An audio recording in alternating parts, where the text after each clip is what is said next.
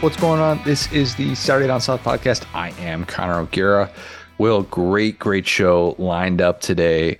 We have an awesome interview coming up with Ryan Brown, my friend from the next round. We're going to talk a lot of Auburn things, a little bit of Bama, some news that he had to do a little bit of a change of heart on, talking about the Alabama quarterback room, digging into some sliding doors about Bryan Harsin. Great interview coming up with him. And then what was I thinking? But first, the great Deion Sanders experiment. We've talked about Deion at various points since he got the Colorado job, but I wanted to go in depth with this a bit more because whether you like Coach Prime or not, what he's doing at Colorado is, in my opinion, one of the biggest stories, not just in college football, but college athletics as a whole. And it's not just because he's Deion. I don't even say that just because he told everyone when he arrived, oh, I got my own luggage. I'm bringing Louis. Like that quote. Okay, that was a bar, though. Let's be honest. It's a bar. It's a bar. Like, you may not agree with it. You may not agree with what was behind it, but it's a bar. A bar is a bar. It doesn't care who says it. There was definitely a realization of he is going to treat this differently than most people are. He does not care about being politically correct. He will drop a bar like that to get his point across. And look, I mean, it had us immediately on red alert of, whoa, this is going to be unique. This is going to be different. You might love it. You might hate it. You might be somewhere in between, but you're watching. And right now, that's all that Deion can ask for. What he's doing is one of one in a lot of different ways, like him becoming the first HBCU coach to jump to a Power 5 head coaching gig. And even though he's not quite one of one with the FCS jump to Power 5, it's still pretty rare. I don't think we know or fully understand just how rare it is. Chris Kleiman looking like a really smart hire for Kansas State. So he's kind of doing that right now. Troy Taylor left Sacramento State for Stanford. So you got two this cycle, including Deion, three currently in the sport, if I'm not mistaken. Someone else who once did that, made the FCS to Power 5 head coaching jump, Jim Harbaugh, went from San Diego that's not San Diego State. That's San Diego. Went from San Diego to Stanford. To the Dons, right? The Dons. Yeah. The Dons. Interesting. Interesting that they have two schools in San Diego, one that goes by San Diego, one that goes by San Diego State. It's almost like once upon a time, they're just like, we need to put as many colleges in or around this area as humanly possible, because why wouldn't you? Who wouldn't want to go to school here? I remember covering somebody in Nebraska who went to school there, and I didn't even have to ask what sold them. Like it was, she was like one of the two or three best basketball players in the state. She's like, yeah, I'm going to go to San Diego. So, understood. Yeah, understood. Fair. Don't explain. By the way, it's even cooler than the Dons. It is the Toreros. Yes. They go by. Don't they go by the Toros? That looks like it's Toreros, which I guess it's like a matador. Sure. Yeah. Anyway, as one does. But Jim Harbaugh, that is the only, like 2015 Jim Harbaugh is the only kind of sort of comp that I can come up with. And it's not even a particularly good comp. I'm admitting that. But Harbaugh steps in at Michigan 2015. He's going shirtless at satellite camps. He's jumping in pools. He's chugging milk. He's basically doing everything in his power to make sure that he is establishing his presence at Michigan.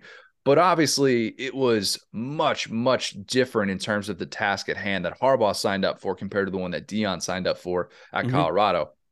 Michigan, if you recall, pre-2015, traditional power falling on hard times. You've heard that story before. You'll hear that story again. Harbaugh actually had a pretty talented roster to work with that first year, too. Go back and watch some Jabril Peppers highlights, man. Oh, man. He could play. Not a whole lot of guys doing the things that Jabril Peppers could do in his college career. Harbaugh could look at a lot of those pieces. He can kind of make a few tweaks, like getting the Jake Rudock from Iowa to play quarterback, put together a 10-win team in year one that I'd argue was even past some of those lofty expectations. But when you lose a primetime opener like they did against Utah, you have the trouble with the snap game against Michigan State, and then you get smoked by Ohio State at home. Yeah, people are going to make their jokes because there were a lot of people that wanted to see Harbaugh fail.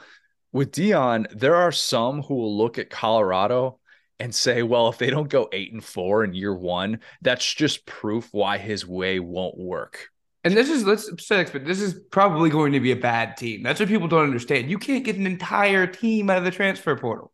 Yes, correct. And everything that we have seen since Deion has taken over is evidence that this is going to be a true rebuild, despite the unconventional way that he has gone about rebuilding. But we need context here. We always love having context here. And if you're 8-4 bust guy, you need to understand this. Okay. I'm gonna I've say got a really question. quick, like this is one of those things that like smart people know that, but we're gonna have to pretend like this is like you're gonna see on Sports Center if they win 3 or 4 games or whatever, what's happening in Colorado. And it's like, see, if he had taken the Billy Napier approach and been like, oh, it's a rebuild, it would be smarter, but it wouldn't be as cool. And that's the thing about Deion. He doesn't want to admit that. So yeah, I think it's gonna be continue. Yeah, I don't think Deion's stepping into any situation and being like, hey, let's calm expectations. Yeah, Let's we might be bad this year, guys. That's not his style. no, it's not. It never has been. It never will be. Well, how many times has Colorado played in a bowl game in the last 15 seasons? I feel like it's low. It's like 4 or 5. Well, it's one.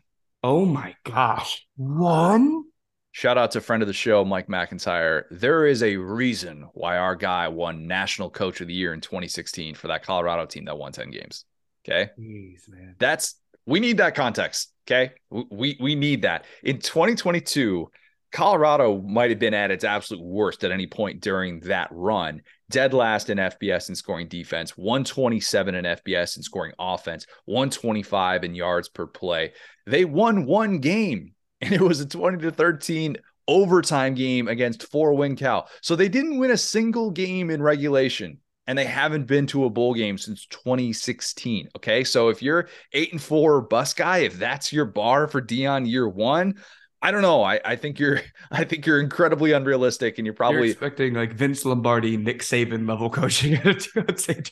and even that. I mean, my goodness, like that. I don't think Saban's walking into a roster that bad and all of a sudden going 8-4 with it. I just don't like that's Yeah, just he not didn't the win way that 8 it's games set a up. year. That's a good point. Yeah. Yeah, these things. If again, we don't judge coaches in year one based on win-loss record. We don't write them off. That's not what we do here. We won't do that with Deion, especially knowing that context and knowing that Colorado had arguably the worst roster in Power Five. Because if you look at it on the surface, you'll actually be like, oh, maybe you could find rosters that are worse. 247 Sports Talent Composite Rankings. Number 63. All right, bad. 6 Power 5 schools were worse than that. But here's the kicker. And here's what, if you're looking at this and wondering, like, why did Deion really need to go to that length to be able to overhaul that roster? Colorado had 3 4-star recruits on the entire roster. That's it. 3 4-star recruits. Deion Sanders and Jackson State, HBCU Jackson State at the FCS level, they had 12 4-star recruits. And Man. they had Travis Hunter, number 1 overall recruit in the country, 5-star guy. Spurring Florida State at the last minute for Jackson State. You might have heard about that whole story.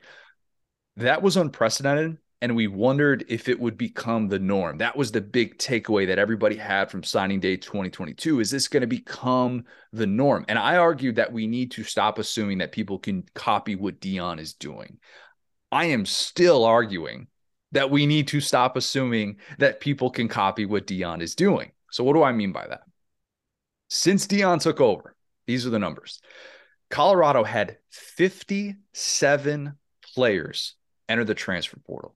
57. I can't even count that high. I can't, Will. That broke Colorado. Colorado broke the record.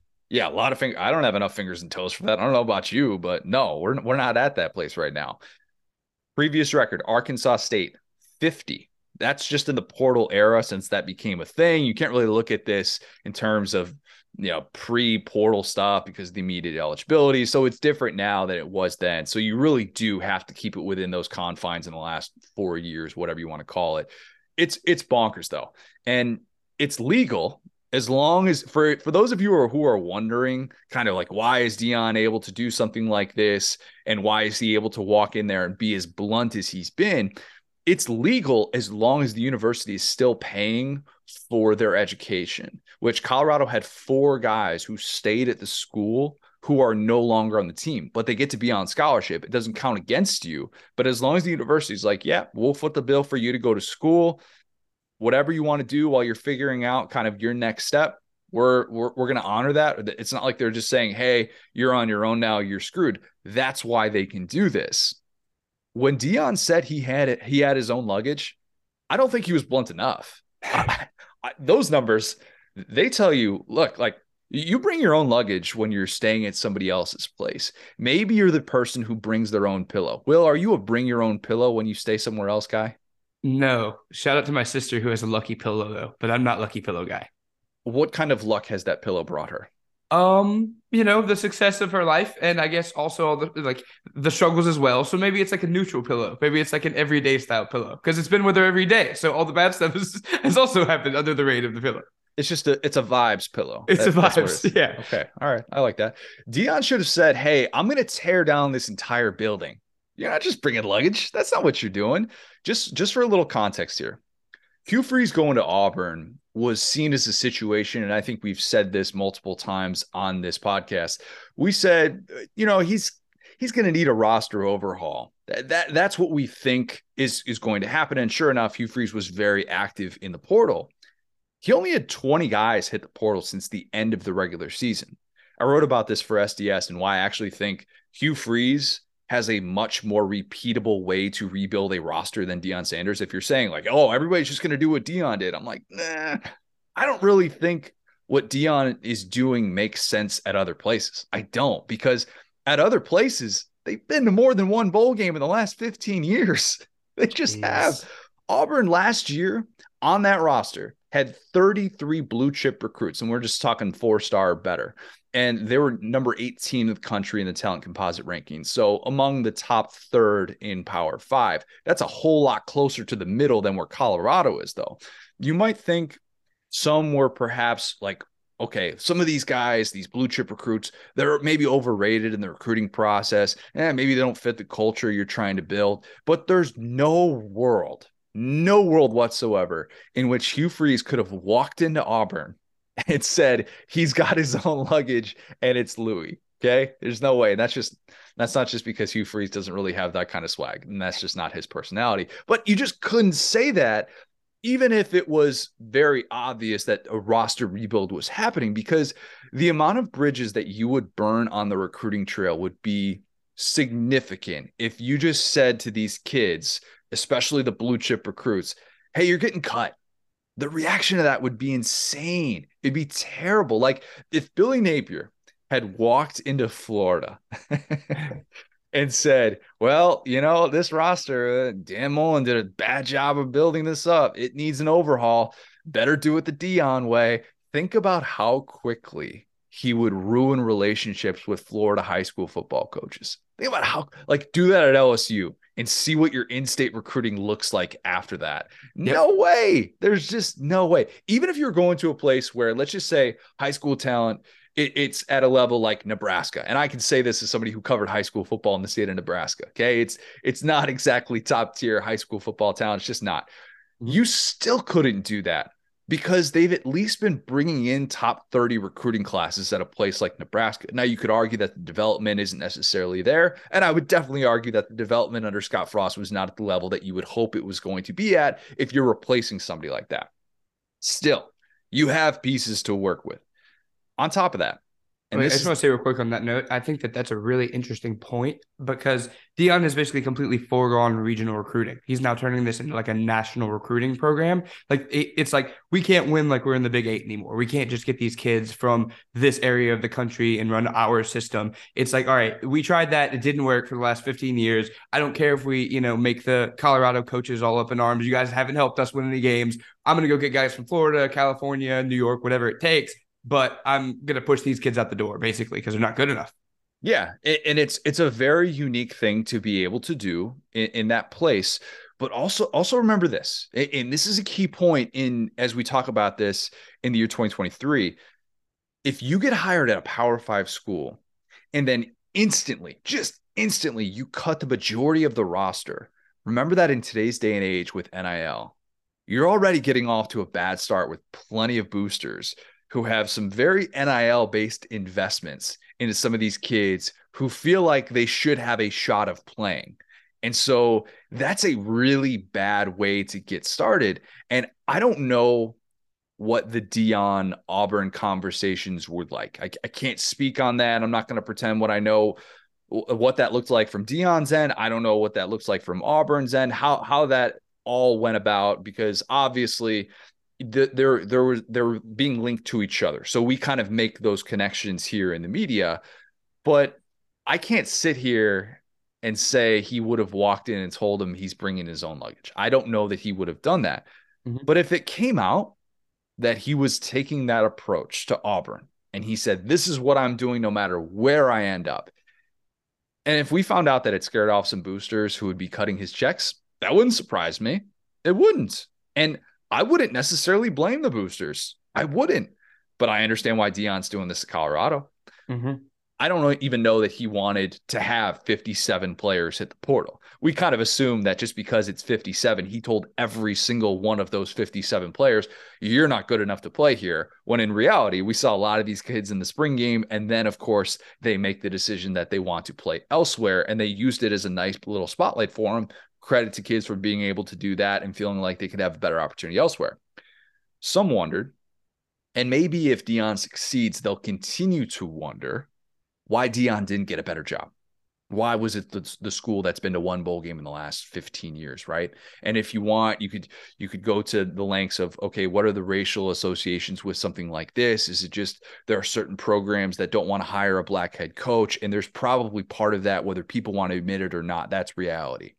Matt Hayes has talked and written about this a ton, about why Deion did not get a better job, because Deion doesn't drink. He doesn't curse. He's a family-oriented guy who is one of the best, if not the best player ever at his position. He is a household name. He's been a household name for 30 years. And if you've seen him around kids, it takes 2 seconds to be like, yep, that guy gets through to people. I've brought this up before. I'll bring it up again. I remember seeing him, and I don't know, Will, if your timeline would have worked with this as well. But did you ever see Deion at the Under Armour All-America practices?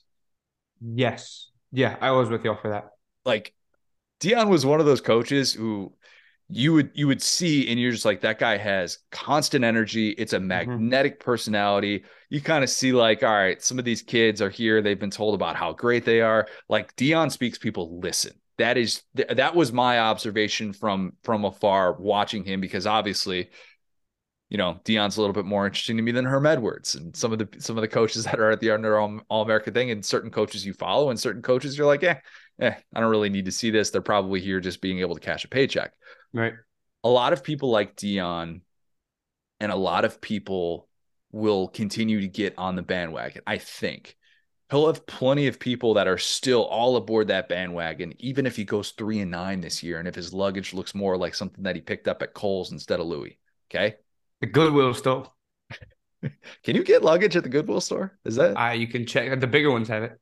Yeah, I'm gonna have to ask my guy Perry about that. Yeah, that's Perry. He would know. Perry would know about that. Yeah. But he's in such a unique spot. He is, and I think it was only going to take someone as desperate as Colorado buying in. That's my answer as to why he did not get an even better job, and for all the points that we brought up before about how unprecedented this path from HBCU to Power 5 is for a head coach. Because you kind of look around and you're like, man, if you see some of the comments from Colorado's AD, Rick George, like he had a story in ESPN. I think it was Heather Dinich who wrote the story. You can tell he's all in. You can tell he is 100% on board. He's not saying, hey, Deion, you know, we need you to actually walk back some of the bluntness, because it doesn't really look great on us that we had 57 players hit the portal. It doesn't look so good. No, he's not saying that. If that conversation happened behind closed doors at any point, you know what I bet Deion said? Good. Y'all were 1-11 last year. I'm one step closer to not being 1-11. Let those guys leave. That's fine. Right. As of late May, when we're recording this, Colorado has added 44 players from the portal since the end of the regular season.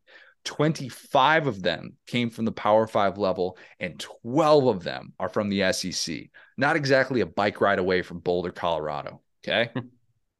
I bet there are some fan bases maybe even a certain Florida State team who had 5 guys leave for Colorado who want nothing more than to see Deion fall flat on his face. There will be those people, and they will be heard loud and clear. We have this thing where we like confidence, but we don't like overconfidence coming from someone who hasn't had success at this level yet. That's just Mhm. standard thing. It's the PJ Fleck thing. It's the Yeah, Beamer thing. I mean, some people, I wasn't aware that people didn't like Beamer. I was reading comments the other day. I was like, oh, that guy, people don't like him. Similar vibe though. a lot of Kentucky fans, a lot of Mizzou fans, not Yeah. not really on board the Shane train. They're just not, not at this stage. If Deion's out here losing to Cal and Washington State, and that's happening, a lot of people will take great satisfaction in that because it's like, see, this is why you can't be so bold and flashy. This is why you can't do it this way. This is why this is the way that you're supposed to rebuild a roster. And whether those people want to admit it or not, that's rooted in this desire to be proven right so that they can try and tell people, see, Deion is not going to be the next big thing. What's funny is like you're going to have fans of teams like Arizona who are going to come out and say this, which is just like, come on, what are we doing here? In Right. reality, there's probably also this hope for some that they don't want to see Deion take off because it felt like anybody could have taken a chance on a guy who was, we need to remember, a high school offensive coordinator in the 2020s. His rise is meteoric. It really is. And I remember a few years ago when he's talking about, hey, I'm going to be a Power 5 head coach in a few years. I'm like, get out of here, dude. You're on NFL Network. What are you talking about? I've even like, and I like and that was at that point I'd seen him at the Under Armour All American practice. I'm like, look, Deion, it's not that easy, man. Like this takes a long time. I think Deion will make a lot of people feel a lot of different things. And honestly, I'm not even 100% sure how he makes me feel.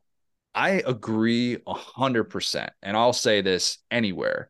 I agree with the notion that it's all about talent acquisition in this day and age. And if you're not using all of those resources possible just because you don't want to have an awkward conversation with a kid, you're probably hurting them and you're hurting yourself at the same time. That's reality. Okay. It just is.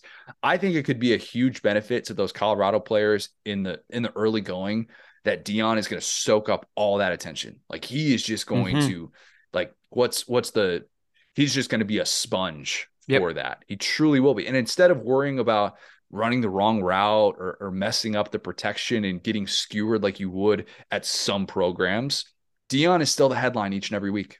He is. That's not changing. That might benefit 18 to 22-year-olds. There also might be some moments where the people involved might be like, okay, this is a bit much. We're a 6-6 team and everyone has an opinion about us. I don't think there's any world in which Deion bats 1,000 from a PR standpoint. No chance. It's a little different when you're at Jackson State and you win a ton.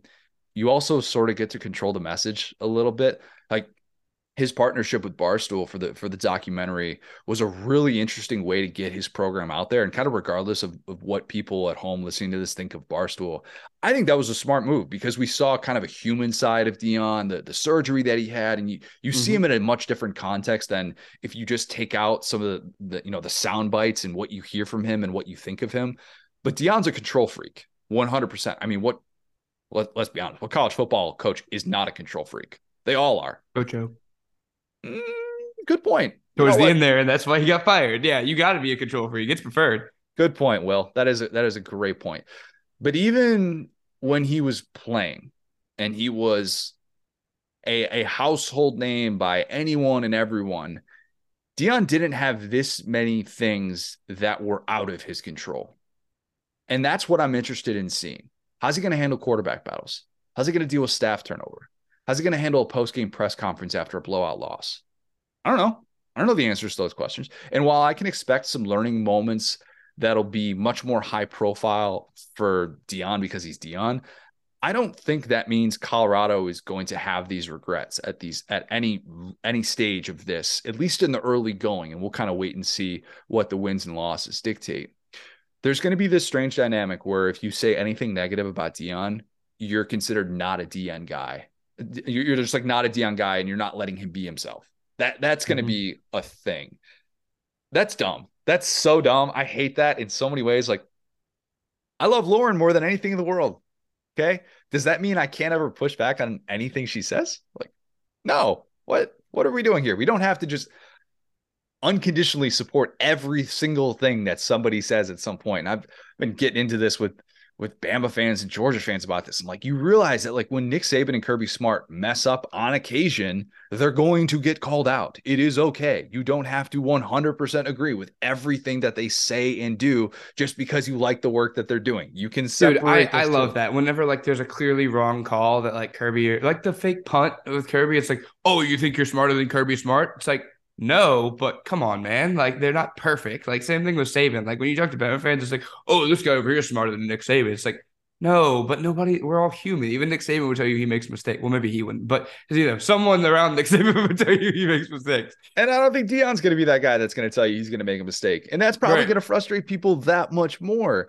If Deion makes comments like when he called out Nick Suss for calling him by his first name, Oh yes, gosh. I will call out Deion because in an instance like that where Deion's defense is, well, you never call Nick Saban Nick, Deion's entitled to his opinion. His opinion's wrong. His opinion's just flat out wrong. People call coaches by their first name in the media because coaches are human beings. Some also call him coach. It's not a universal thing, but maybe he just wasn't used to that. Maybe he's used to being called Coach Prime by everybody in his orbit. I get it. I understand that. Maybe he feels differently about that now. I don't know. He's not going to be the guy that's going to be like, you know what? I made that comment 2 years ago and I called out that reporter and it went viral for that. No, that's not Deion. That's not who he's going to be. You know, it would be a really good piece of viral content from like the SEC media team if they walked around media day and did like that TikTok. You know, have you seen the TikTok where they call teachers by their first name? Oh no. Yeah, Oh, there's a TikTok where they walk up to teachers and just be like, "Hey, Jenny, hey, Pam," and they're like, "What did you just call me?" It would be great to do that at SC Media Days. You'd be like, "Hey, Nick, hey, Kirby," and just have them like look at the camera and be like, "What did you? Who are you?" but that's a lot more popular than people realize. Yeah, Teachers probably get that way less than coaches that's do. actually really. I mean, but yeah, because it's children. Yeah, you're right. Like if we're both grown men, like I'm not gonna call you Mister Smart. You know? I'm a 33-year-old man. I'm not Right. calling you coach. You're not my Right. coach. I'm so, like I'm gonna call you Kirby. I'm Zach Arnett. You're 2 years older than me. I'm Oh gonna call you gosh. Zach. All right. Like that's if I'm talking about you to somebody else. And this doesn't need to be a whole thing, but No. Right. Yeah. if I'm talking about a coach to a player or something like that, like if we have Devin Leary on these airways and we're like, Coach Stoops says blah, blah, blah, I'm going to refer to him as Coach Stoops because that's how he refers to him. So I'm not going to be like, hey, what'd you think of Mark's decision? Because he doesn't call him Mark. He's going to be like, who the hell's Mark? What are you talking Right. Yeah. about?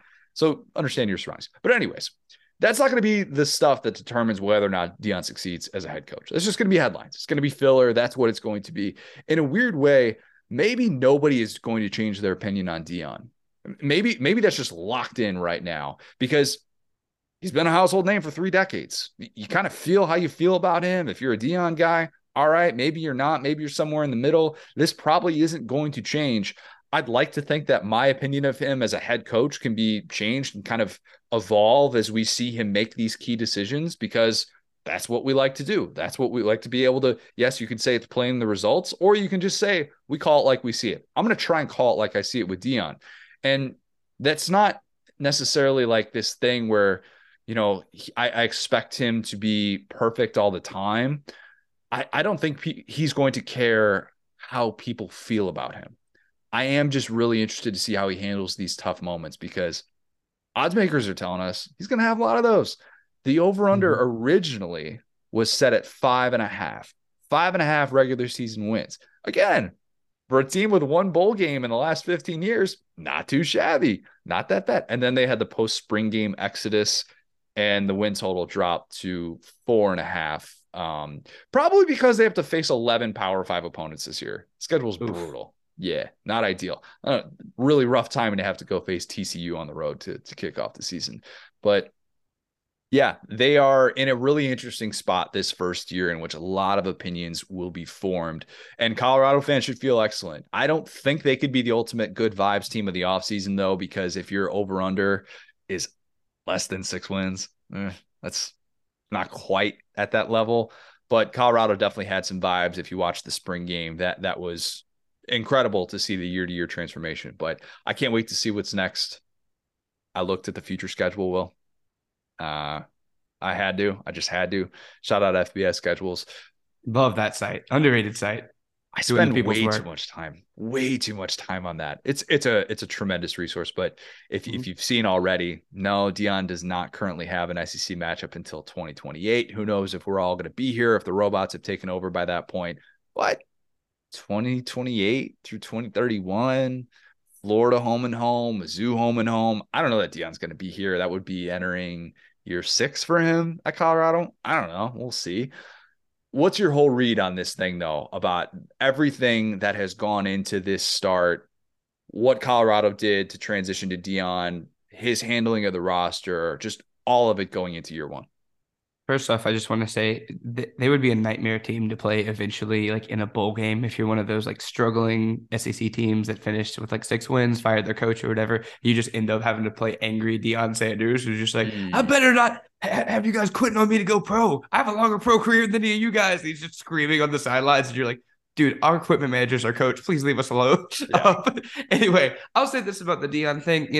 I'm always the guy who is looking for like the undertones of stuff, looking at socioeconomic, racial, whatever. I think the hesitancy with Deion is like to hire Deion. I think we're seeing it. It's not really the fact that he's Black or African American. It's the fact that he is a guy who has made no bones about the fact that he does not want to fit in. He wants to fit out.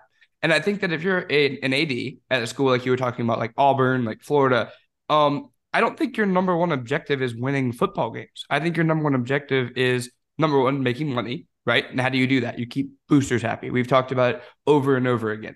So I think that's why a lot of these bigger schools were hesitant to bring in a guy like Deion, because you're right. In Colorado, it's a perfect situation. You come in, you have one game, and there's no pushback you can have. You were trash. You were basura. You were sorry. There was nothing. Basura. You were sorry. And so you can't, in good conscience, be like, we do things the Colorado way. It's like, brother, the Colorado way, like you said, one bowl game in 15 years. I don't want to do things the Colorado way. You hired me to not do things the Colorado. I am a DB from Florida. I don't care what you did up here, okay? And so point being, I don't think that like there's so much pride in college football. I don't see that would work in a place like I said, Auburn, LSU, Florida, where guys have so much pride in where they went to school and the football program. And even if they've fallen on hard times, they feel like they're a move away. Where with Colorado, they clearly weren't.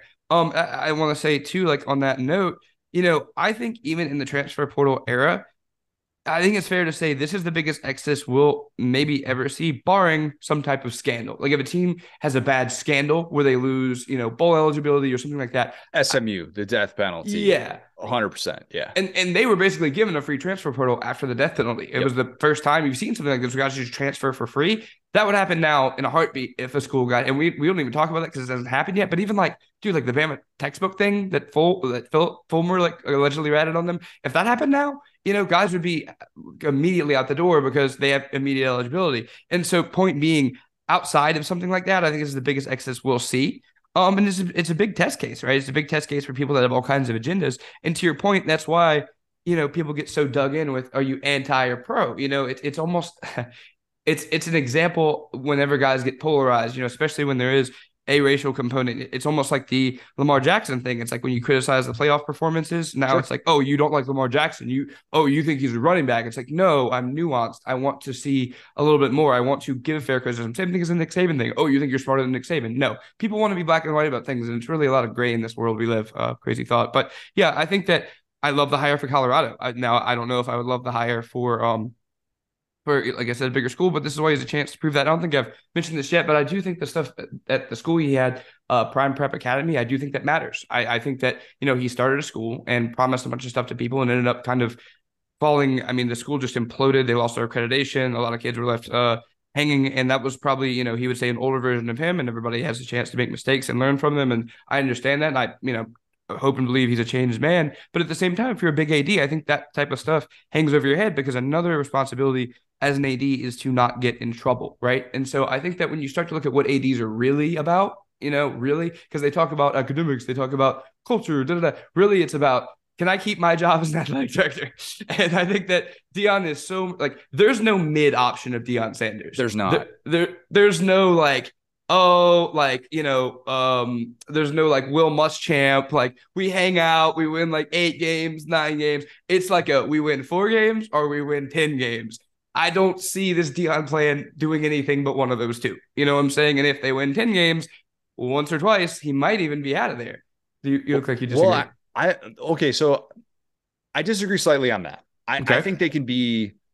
I think they can be one of those teams that's like 7-5, 8-4. Occasionally, they catch one of those Pac-12 powers on a bad day, and they have Yeah. one of these great moments, and like they can become that. But the expectations are, and we've talked about this before. The expectations should not be, oh well, we've seen Colorado win a national championship, so they have national championship upside. Get out of here with that. Oh yeah. No. That is basura right there. That take is trash.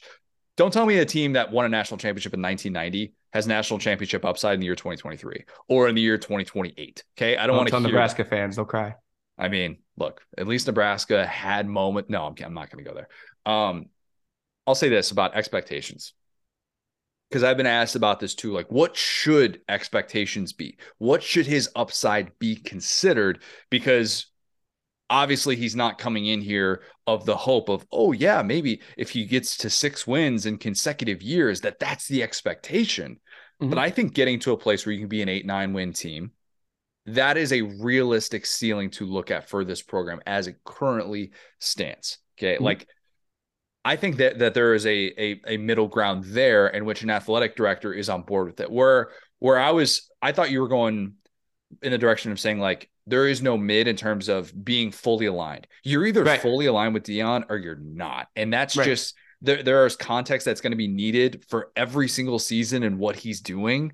But I still think that you're looking at a program. If you're a Colorado fan right now, you're thinking, man, it would be awesome to be able to just get to a New Year's Six bowl game one day, or to maybe have some sort of a playoff chance in November when the field expands to 12. Right. That's Right. kind of what we're talking about here in terms of those expectations and what he could potentially get to. Not year one. We're not talking about that year No, for one. sure. But some people are going to want to say, well, Deion said he was going to come in here and win championships. It's like, well, dude's not going to come in there and say, let's go to the Tax Slayer Bowl. He's not Right. doing that. Yeah. Nobody's doing that. Book your tickets in Tampa or for the Jacksonville. no. I was about to say for the Citrus Bowl, boys. That's We're ready. Orlando. Come on. You got to get your Florida Bowl games. You've confused me now because they renamed the Outback Bowl. What's it called? Well, the Outback Bowl is the ReliaQuest That was Bowl. the like. See, I was mid reference. You cut me off. Now I forgot my Florida Bowl My games are all over the place. ReliaQuest Tampa, Citrus, ReliaQuest. Orlando, and then Tax Slayer is in Jacksonville. Yes. Anyway, I promise I knew that before you said it. But I do want to say this because if this did come across as it seeming like I was anti-Deion. I love this hire for Colorado. I mean, I think they knocked this out of the park. And all I was saying is that basically it's either going to work or it's not. There's not a slow burn here. You know, either you get in all this great talent, they're aligned, you're aligned, you get up and go. And to your point, I mean, making a New Year's Six bowl game as Colorado is like dang near unheard of in the last 15 years, like you were talking about. So I think that would be a higher end expectation. So yeah, I think that, you know, that's a total rebuild. And I think that he's one of the better guys to do it and to do it in a really like honest way, to do it in like a, hey man, I'm not going to waste your time. Don't waste mine. I don't think you guys are good. And I think most coaches, you know, not enough is made about coaches that give lip service to kids. You know, we always talk about these kids that back off on their commitments, talking about recruits and transfers and all that, but not enough is made for coaches that promise kids things they don't deliver on them. And I think that at least Deion was honest. I'll give him credit on that. At least he said, you know, here's what I'm doing here, bringing in my son. I'm bringing in this video team. We're going to do this my way. And if you don't like that, and if I don't like you, you're out of here and that's it. Don't get too comfy here. You got to earn your spot if you want to stay. And what a power move by those four guys to just be like, I'm taking a gap year, whatever. Yeah. But anyway, point being, I love this hire for them. And it generates buzz, generates social impressions, and it gets the talent in the door. And like we talked about, that is the most important thing in college football, especially a place like Colorado that had no talent. You bring in talent and the world's your oyster. And he has proven he can do that quicker, okay, than almost anyone outside of like Brian Kelly. And I mean, honestly, like Kirby Smart took over in the non-transfer portal era. So He didn't even have the opportunity to do this. So really, it's like you're talking about kind of like maybe Sonny Dykes at TCU, you could argue, but he didn't bring in that many guys. Like in terms of like getting talent in for 1 year, like this is like greatness we're watching right now. Yeah, and I realized right after I said it that New Year's Six Bowl getting to a New Year's Six Bowl is just a playoff in the expanded field. So that's a Yeah. dumb mental mistake by me. Yeah, seeing some of these pieces, because it's not just a bunch of cast offs. I mean, there are some really good players that he's been able to pick up. Even, I know I've been critical of that Arkansas defense, but I'm looking forward to seeing, like, what does Jordan Dominic and Miles Slusher do at Colorado? Like, what's it going to look like with, the Travis Hunter thing? Like, is Travis Hunter going to become one of the best players in the country? Coming from Jackson State, obviously, former #1 overall recruit. Like, everybody's excited to see some of these individual performances. And then, oh, by the way, like, what's his son going to do at quarterback? Like, is he going to become like one of the best quarterbacks in college football? Like, there are a lot of individual storylines, but it's still going to be all about Deion and Will. I cannot wait to see that first run out with Ralphie. With Can't wait. Ralphie. It's That's against the thing Nebraska about too. Deion. Yeah. Oh, let's go. I mean, that's such a historic rivalry, man. Yeah, I mean, talk about, 1990, that team had to go through Nebraska. And yeah, I mean, that's the thing about Deion. Dude has the image down, like you said, walking out when he rocks the all white with the big shades. I'm like, dog, I want to run through a wall for you. Like, he looks like and like you said, he motivates people. He makes them feel good. He's such a great teacher, explainer of football, particularly the defense and defensive backs. I understand why all these great defensive backs, Kamani McClain, Travis Hunter, all these guys have said, we want to go work with Deion because it's not just about being a great player. So many of these great players can't communicate these concepts. We know he can coach. We know he can communicate. We know he can teach fundamentals. And that's what makes him so one of one, so interesting, because it's hard to put all that together to have that confidence to have, because the reason why most football coaches don't like talking to people is they only like talking about X's and O's, and that's that style of stuff. And to have someone who can do both is so rare. He is going to be rare in every way, shape, or form. And there will not be anybody, or there shouldn't be anybody, that's trying to replicate what Deion Sanders is doing at Boulder. All right, let's kick it to our interview with Ryan Brown of The Next Round. Great conversation with him. I think we talked a lot of Bryan Harsin for a subject that was, very much at the forefront of the SEC conversation not that long ago, but I think a little bit of a different perspective, and dug into some Hugh Freeze things and a little bit about the Alabama offense. So here is Ryan Brown. Now excited to be joined by a very special guest. It is Ryan Brown of The Next Round. Ryan, you did something so unbelievably rare in this business that nobody is ever willing to do. They just want to dig their heels in even more. You did a 180 after receiving more information about something. Can you take me back to a month ago? Well, a little over a month ago, by the time people are listening to this, when you get on air and you squash the Tyler Buchner to Alabama rumors, only to then, what was it, like a day later, find out, oh, actually, this is happening, and what I said yesterday, totally disregard it. Yeah, I mean, so when he first hit the transfer portal, I think everybody immediately was like, "Oh, Tommy Rees, his former coach, is in Tuscaloosa. Here's this guy that's free right now." And we just went on the show like, "Y'all, listen, they're first of all, both Jalen Milroe and Ty Simpson are in front of Tyler Buchner. I think Alabama's got a better quarterback, probably two better quarterbacks in their quarterback room right now, and it's just so lazy to assume because Tommy Rees is now in Tuscaloosa, Tyler Buchner is automatically going to end up there.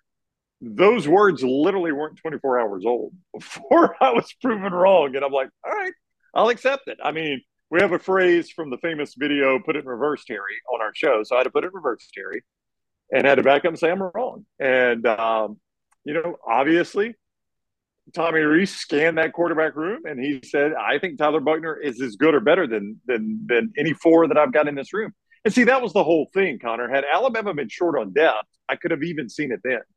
But that was one of the reasons I was so strong about it, because I thought Ty Simpson would have won this job by now, and Alabama's got plenty of quarterback depth. They got four guys in that room. So by virtue of the fact that he's coming in there, I think it shows you Tommy Rees thinks he can play. What are the chances you give him to win the job? Are we talking 6 out of 10, 7 out of 10? Is like, with 10 being the most likely? Yeah, I was going to say 60%, so I'd go 6 out of 10. Like, I think the odds-on favorite, even though Jalen Milroe got time last year in the Arkansas game, and he started the Texas A&M game when Bryce Young went out hurt against Arkansas and then was out hurt against A&M. Even though that happened last year, I think everybody assumed Ty Simpson was going to take this job and win it. And it didn't clearly happen in spring football. And I think by virtue of the fact that Buchner transferred in, it shows you that it wasn't just that we didn't think it happened, that it physically did not happen in spring football. So by virtue, of the fact that he comes in there, I think that Reese has probably not promised him the job, and I don't think Saban would ever do that, but has promised him, if you'll come in and do what I saw you doing at Notre Dame, you have an exceptional chance of winning this job. I would go 6 out of 10, and then I would split, obviously, the remainder 40% between Milroe and Simpson. So, yeah, I'd probably go 6 out of 10 on that. So then he's your favorite. He's your favorite to win the job. I'm He sitting would with be. Ty Simpson. Yeah. Okay. Interesting. I look at this Alabama offense, and I think the last 5 years they've almost traded places with the Alabama defense. In that it used to be with Saban's defense, you just never worry about, oh, they're losing this guy, they're losing this guy. And I think everyone was prepared to feel that way about the Alabama offense coming into this year. But then, the spring game was, let's call it, underwhelming. And then, the Buchner move, it sort of confirmed they're not settled with their quarterback depth. Do you think Alabama is able to successfully kind of pivot from that place with Bryce, where it was the team who became too reliant on its quarterback, to now be the team that can just kind of plug in a couple of different guys and make it work? Yeah, I think they'll have to. And where I think that will start is up front in that Alabama offensive line. Eric Wolford came from Kentucky to Tuscaloosa, and last year was year one, and it was mixed results. The one thing you didn't hear a ton about like quarterback praise from spring camp, but the one thing you did hear from almost everybody you talked to was improved offensive line play. And I don't think you're ever going to get back to the way Bama was in 9, 10, 11, 12, when they could just line up 3 yards in a cloud of dust if they wanted to. But I do think you'll get back to more of a physical run game right now with Alabama football. And that is only going to help whoever the quarterback is. Quarterback's best friend is a solid run game. So you're going to get help from the run game. So whoever it is that is back there, I think is going to have the best offensive line Alabama's had in a couple of years and the best run game Alabama's probably had since Najee Harris. So I think that is going to help whoever it is back there. So, yeah, so much over the last 2 years was Alabama getting themselves in a complete bind and Bryce Young bailing Alabama out of that bind. And I think that'll be going. Now, I will say this. I will give you this caveat. There was this guy that I read a lot of that wrote about Tyler Buchner's numbers in high school. And I was completely unaware of – I learned this from Connor O'Gara of Saturday Down South, one of my favorites, is that basically Tyler Buchner started 1 year. He lost his COVID year. He got injured. And, boy, that 1 year was a 6,000-yard season. So I bring all that up to, number one, butter you up, and then to number two, point out that I think this might be the best dual-threat quarterback Nick Saban has had. Tua and Bryce Young could both run the ball effectively, but neither one of them really wanted to. And I think Buchner's got a chance of being the best dual-threat quarterback that Saban has had. Counterpoint, Jalen Hurts. I think Buchner can be a better passer than what Hurts was at Alabama. Really? So while Hurts might be, so what gets forgotten about Hurts, because he's now the highest paid quarterback in the NFL and, was I guess a Heisman finalist in Norman, is that starting basically in the 2016 national championship game, off and on throughout the entire 2017 season, Alabama's pass offense was not great. True. To the point that there were a lot of people in 2017 that were like, this Tua Tagovailoa kid would completely change Alabama's offense if Saban would ever go to it. And it really showed its head. If you'll go back and look, the numbers aren't terrible for his game 2017 in Starkville. But Alabama had a horrible offensive night that night in Starkville. They couldn't throw the ball effectively. And he led them on a game-winning drive at the end and basically snatched victory out of the jaws of defeat. And then it caught up with them in the Iron Bowl, and Alabama lost in the Iron Bowl, what could have been a much worse game. Gus Malzahn kind of took his foot off the pedal. And then everybody knows what happened in that 2017 national championship game. They were horrid on offense till Tua came in and saved the day. And then it was his job moving forward. I think Buchner could potentially be a better passer than what Hurts was at Alabama. Maybe not what he is now, but what he was at Alabama. Even 2016, he wasn't bad. He was not bad as a passer. But I see what you're saying in that, like, okay, you're going to have more of that balance, more of that reliance. I'm still not quite there with Buchner, but I do think that they brought him in for that specific reason, and kind of understanding that no matter who's the starter, you're going to rely a lot more on that quarterback run game. That is going to be a part of the offense in a way that it has not been since Jalen. It just simply kind of has to be for Alabama this year. You look at the situation at Auburn. You guys recently spent some time with Hugh Freeze, Kirby Smart as well. I love LT just sneaking that question in at the very end, like post interview, like, Kirby, how much longer you got, when it's like it's over and he's already kind of like taking his guard down. Saw that making the rounds. Love that. I actually think all the questions we have about Hugh Freeze in this role, like, he's come into this job with the right approach, with how he's handled the portal, how he's talked about realistic expectations. Do you get the sense from him that because it's Freeze and because he's been in the SEC, that he's coming in with such a better approach and an understanding of what's ahead than Bryan Harsin did? Yeah, I mean, I think Bryan Harsin was a fish out of water from day one. It was such an odd cultural hire. I mean, really, the closest Bryan Harsin had been to the SEC was Texas offensive coordinator, and obviously that was well before Texas was a gleam in the SEC's eye. So he just didn't know this region. It was a weird job.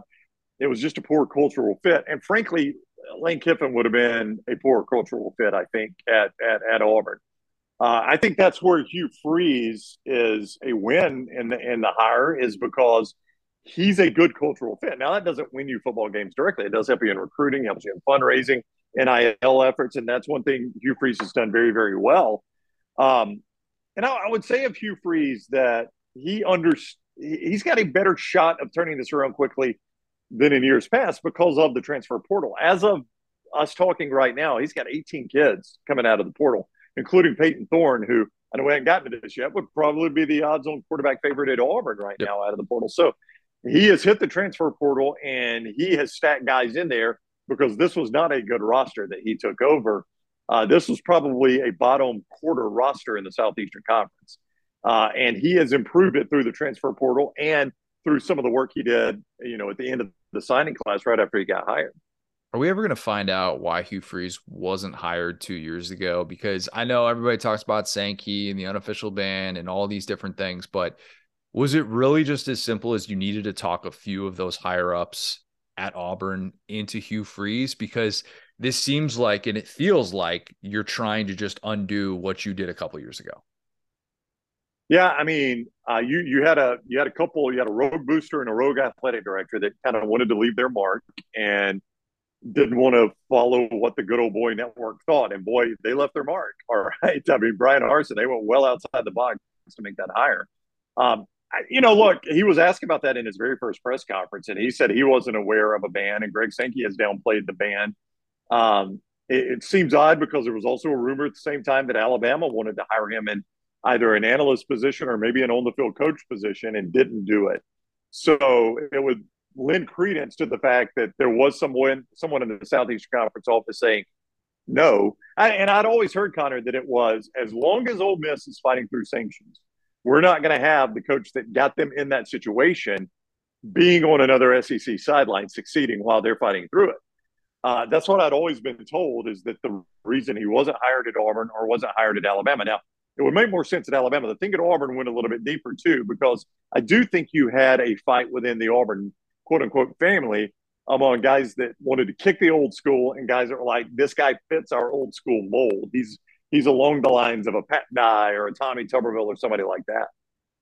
Yeah, and I think that's the part that, you can look at the timeline and it kind of blends together when you look at the post Ole Miss sanction timeline and say, well, okay, like he wasn't able to get this job or he wasn't able to get this job. But at the same time, it's like, it's a little bit different post 2020 when we were talking about him, at Liberty, and Ole Miss isn't necessarily facing those sanctions anymore. I love sliding doors. I think it's really interesting. I've been wondering about them with Harsin lately. Some say that he was never given a chance to succeed. I'm sure he would probably agree with that notion. But now that we're not kind of in the heat of the moment and maybe we have a little bit better perspective, what's the biggest mistake that Harsin made that could have totally changed his time at Auburn? Because I don't think it's as simple as, if he had gone to a couple of more functions, he would have been totally fine. Like, there's got to be that one thing where it could have set him on a different path. And I have a couple of theories on that, but I'm interested to see if you have some as well.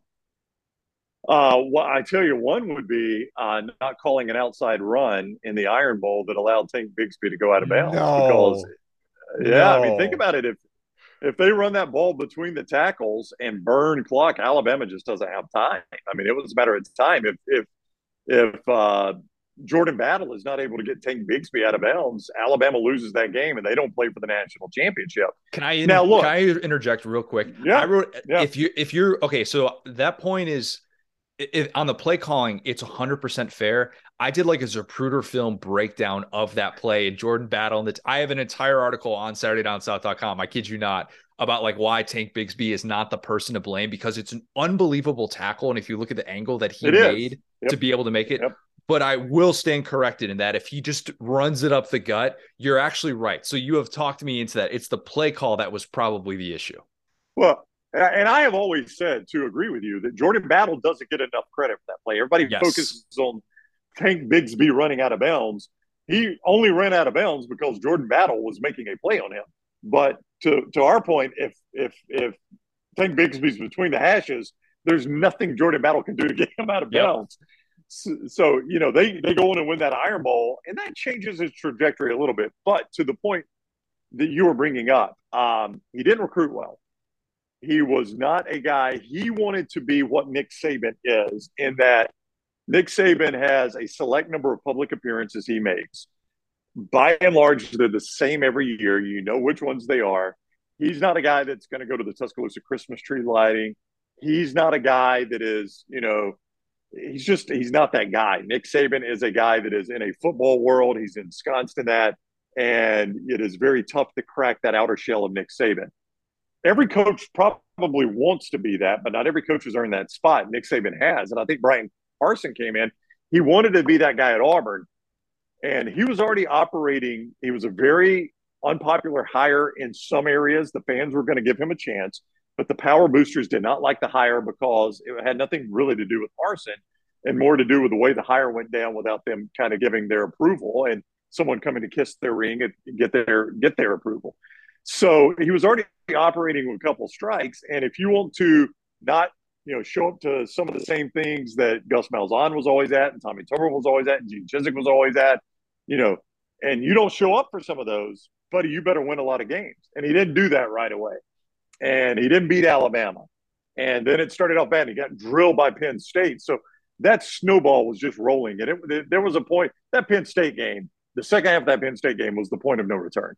Once Penn State ran Auburn out of Jordan-Hare Stadium, it was a foregone conclusion. It wasn't a matter of if, it was when.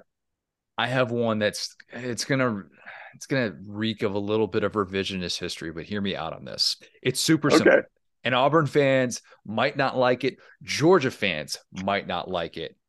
Kenny Dillingham was Bo Nix's OC his freshman year at Auburn. And that was when Gus is retaking over play calling duties, new Gus, 2019, going into that true freshman season with Bo Nix, different identity with that team, with Derek Brown, with Marlon Davidson, with the way that they were going to be able to operate. You knew that.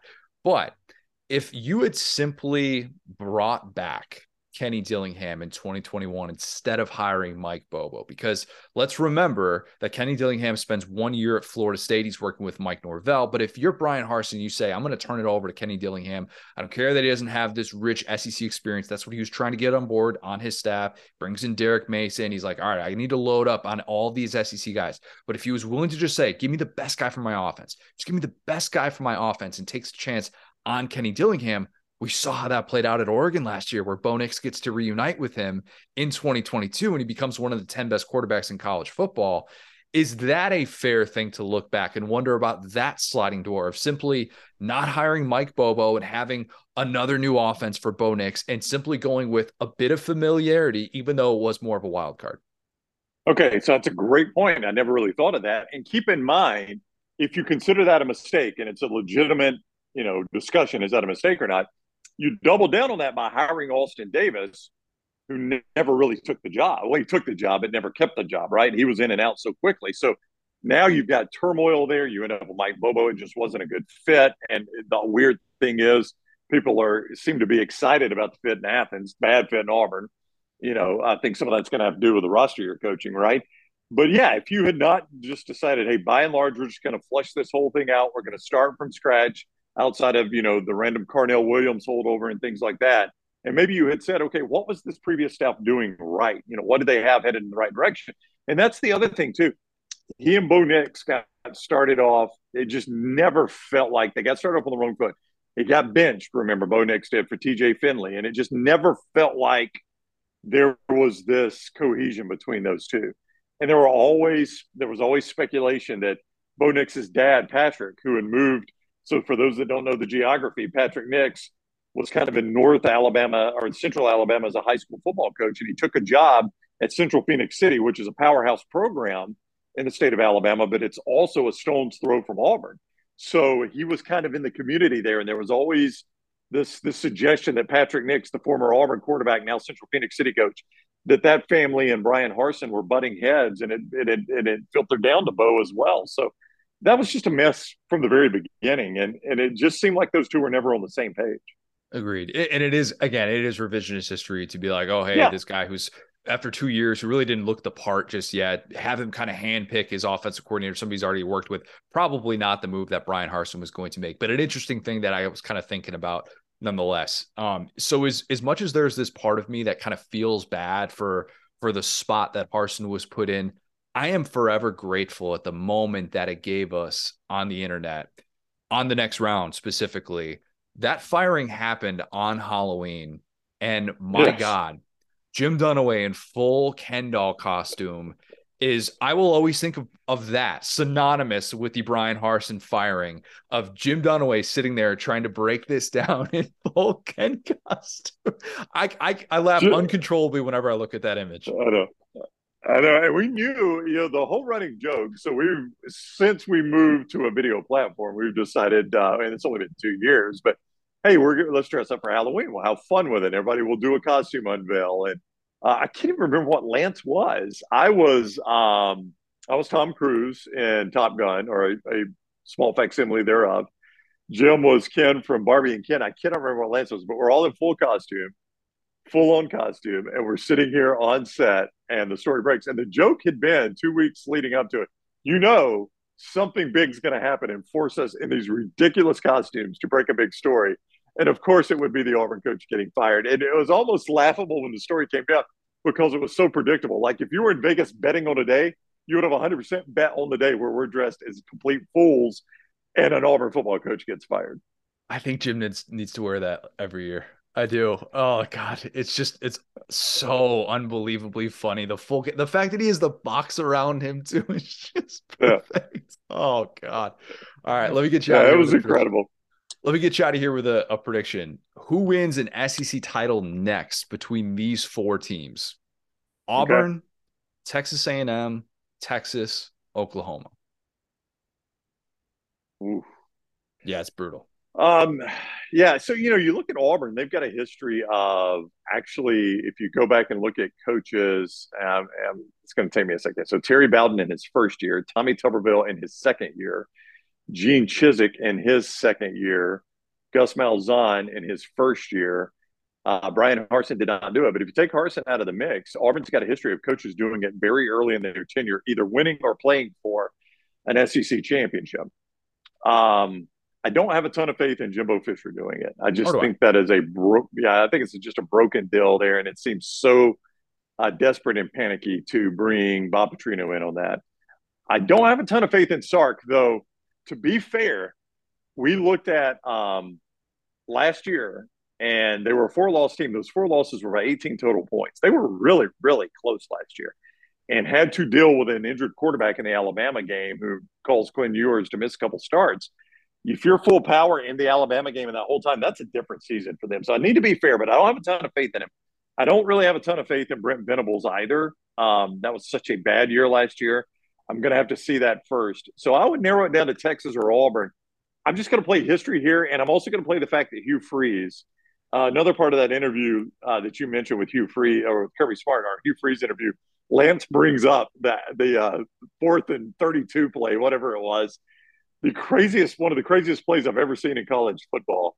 As Hugh pointed out, I've always said this about that play, Arkansas and Ole Miss. Ole Miss wins the game, they go to Atlanta.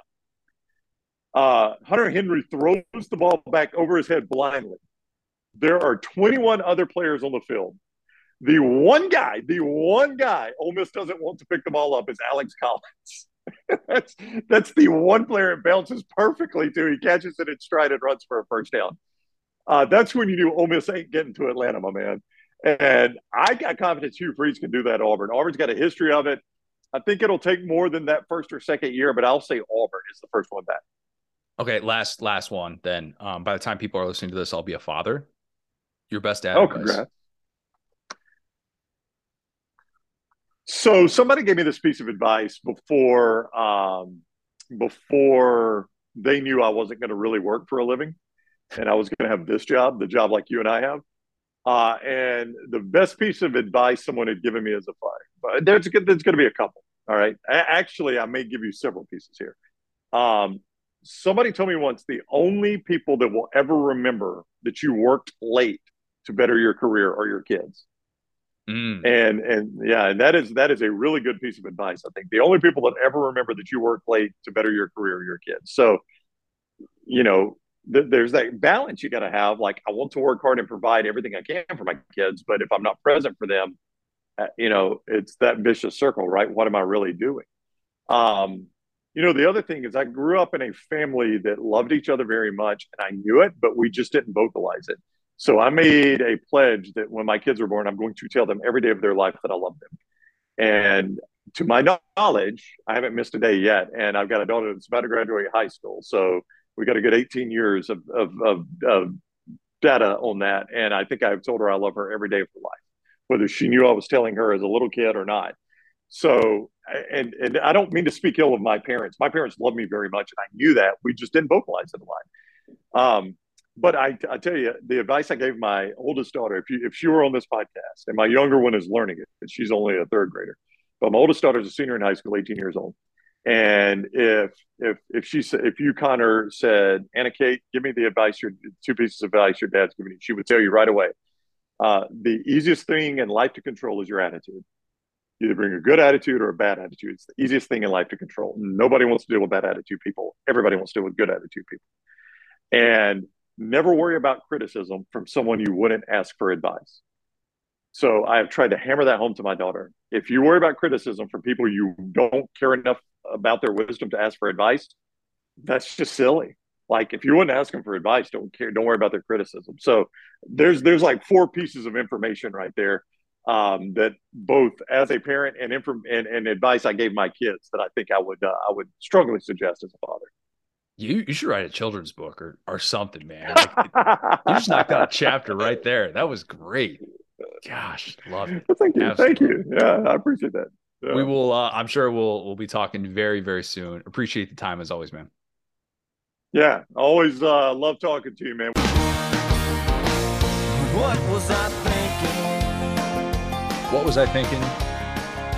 Will, do you want to start or you want me to start? I can start. So we've talked about personal life. We've talked about relationships. I want to do a career one really quick.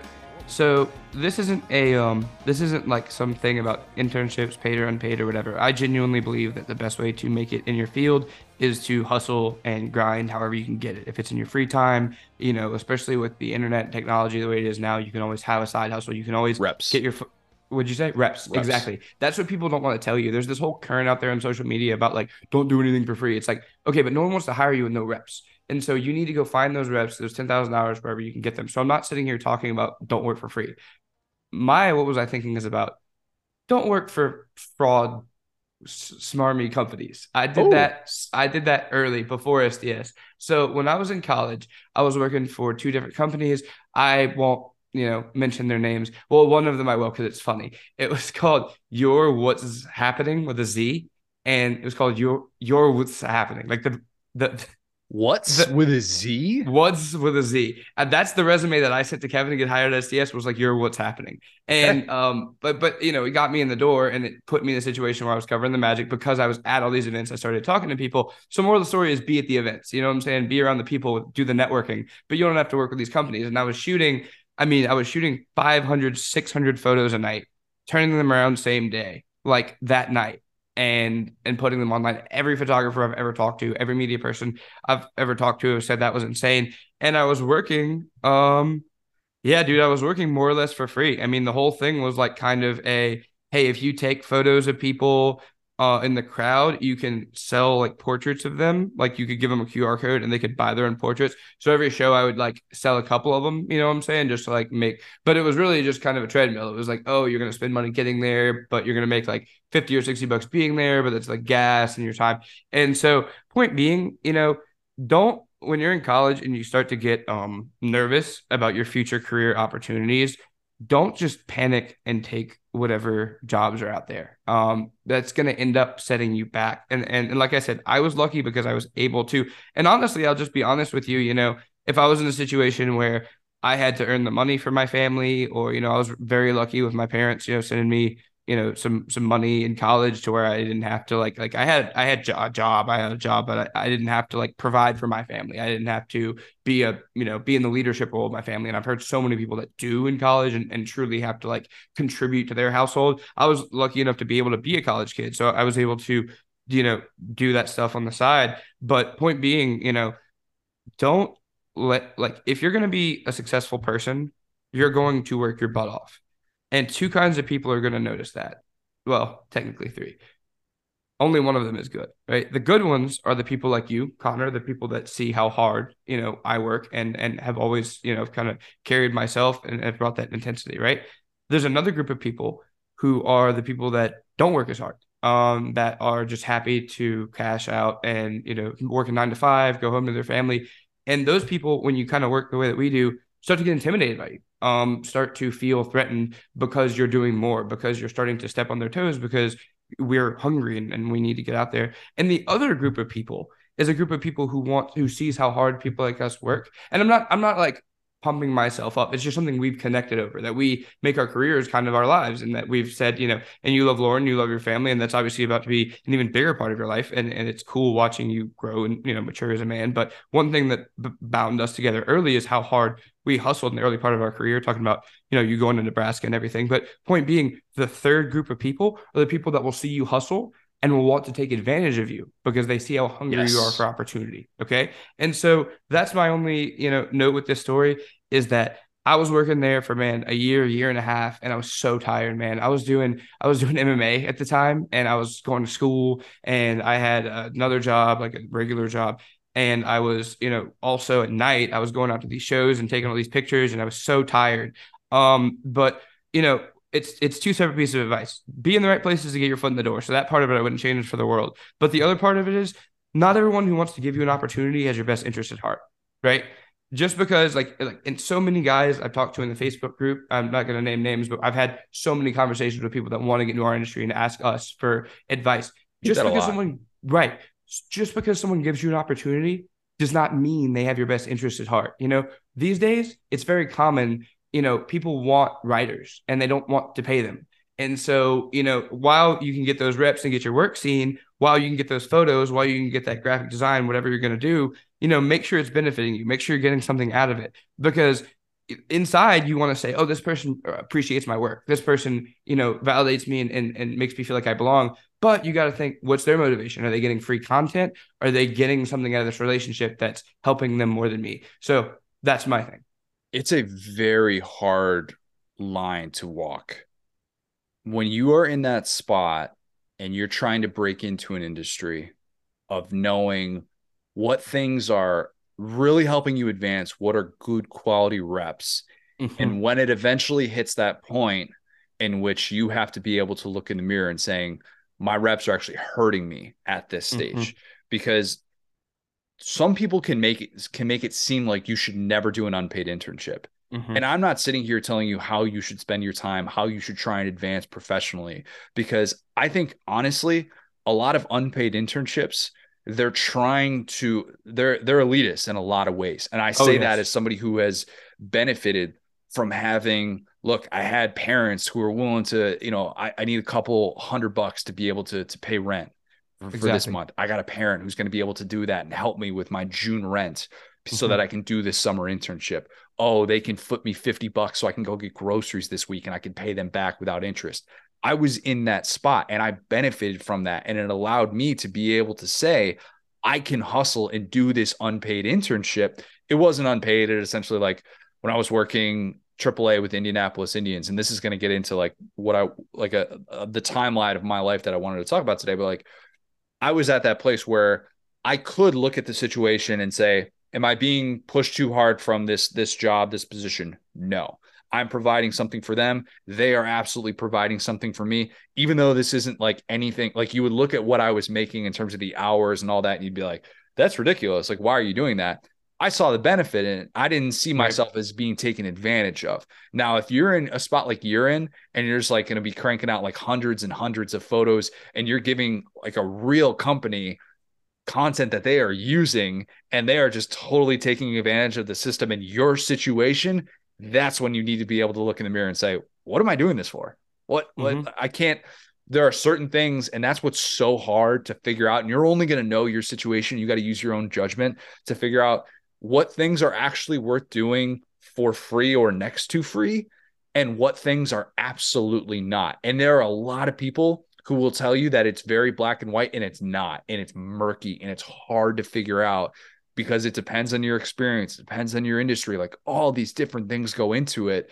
But just be willing to at least ask that question and go into it and try and understand what your value is. And one more thing really quick, just know, and this even relates back to your story about being on the hook. If you're in that situation where you're in kind of like a sketchy job situation, getting out of that is going to be dramatic no matter what happens, because you're dealing with someone in business who doesn't have your best interest at heart. So if you think, oh, I'm just going to hold on, I don't want to burn this bridge, I don't want to do whatever, and you're in a bad situation where someone's taking advantage of you, I will tell you with almost 100% certainty, when you try to get out of that and cut that source of free labor from that person, they will be mad at you. So don't factor that in. If you realize that your talents are not being used correctly, don't think, oh, I just want to keep this person happy. No, if it's at like ESPN or something and that person legitimately has connections, that's a different, it's a different situation. But if it's a person who you're just like, oh, they gave me a chance, I don't want to upset them, dude, do the best for you, man.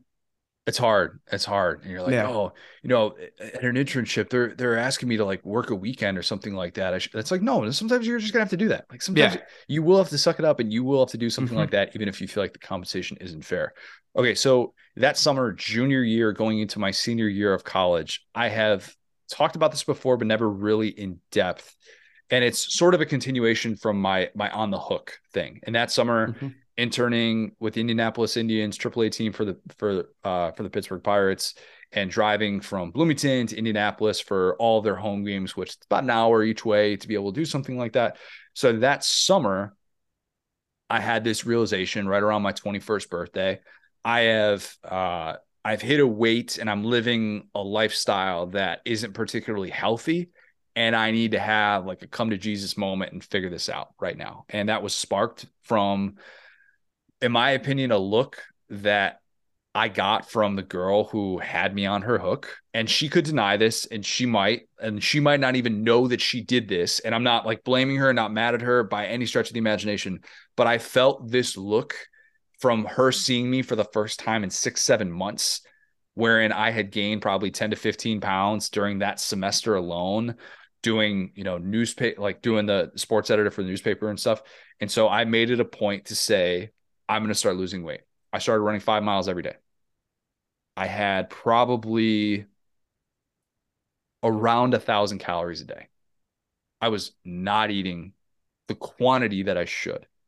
I cut out soda. We'll call it soda just because I know the audience here. Cut out soda from the diet, 100% cold turkey. Didn't eat dessert. Didn't go out to eat. Try to control my meals, try to control my calories, try to control my portions. And you weren't drinking beer. I was drinking some beer. I was drinking a little beer. I didn't cut that out. Not entirely, but I dialed it way back.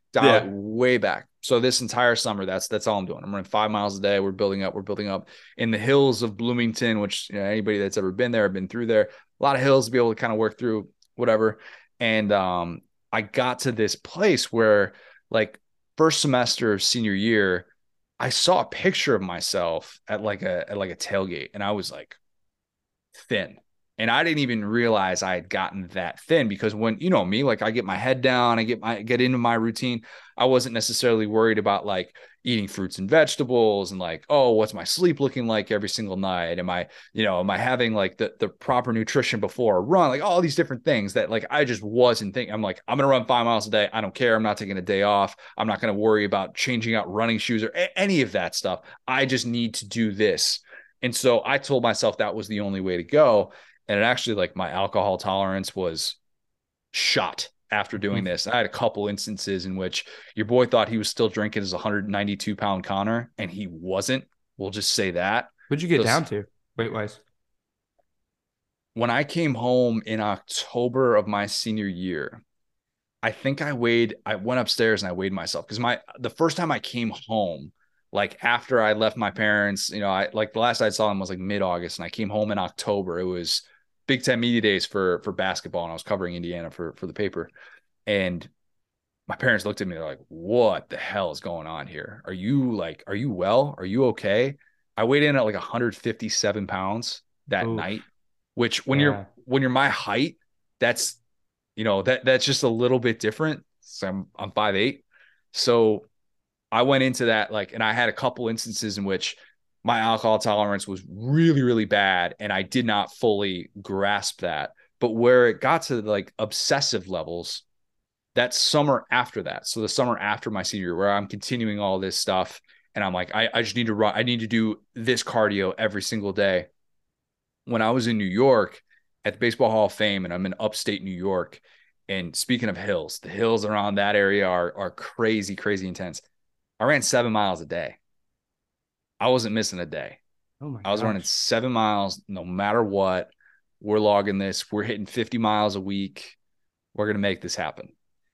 Not worried about what I'm putting into my body, how I'm taking care of myself.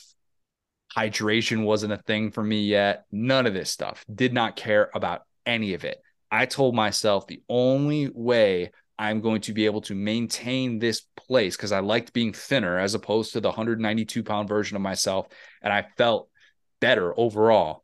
But I told myself the only way I can maintain this level is if I run 7 miles a day. And I did that in freezing conditions in Nebraska when I first got out there. And I seriously think I did permanent damage to my lungs with some of these experiences that I've had by just pushing through and just saying, no matter what, we're going to do this. And I would have instances where I'm running and it's like the Nebraska wind is hitting me. And I'm like, I got to do my 7 miles. I don't care that it's 13 degrees outside. I got to get on my ice shoes, that literally ice shoes that I would run in like I was Rocky in Russia. All right. And I was telling myself the only way I'm going to be able to maintain this weight is if I continue to run this way. And if I continue to live my life this way. And this is like my personal hell. I'm just letting you guys know, if ISIS captured me and dropped me off in Nebraska and made me run 7 miles a day in the cold, I'm rolling on everybody but my mom. If you have government secrets in me and you make me run 7 miles a day in Nebraska in the cold, they're gone. They're our secrets now. Yeah. And I don't know what I don't know what the exact moment for me that made me realize this isn't working. You shouldn't be doing this to yourself.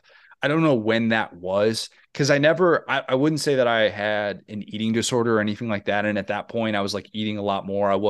That was real when I was eating like 1,000 calories a day. That was really only that like first summer before, when I was trying to lose all that weight, and then I lost it. I'm like, oh, I should probably start eating a little bit more. But I wasn't concerned about like eating fruits and vegetables and stuff like that. And eventually I hit that point, and it was probably one of those 13-degree runs in ice in Nebraska, running 7 miles.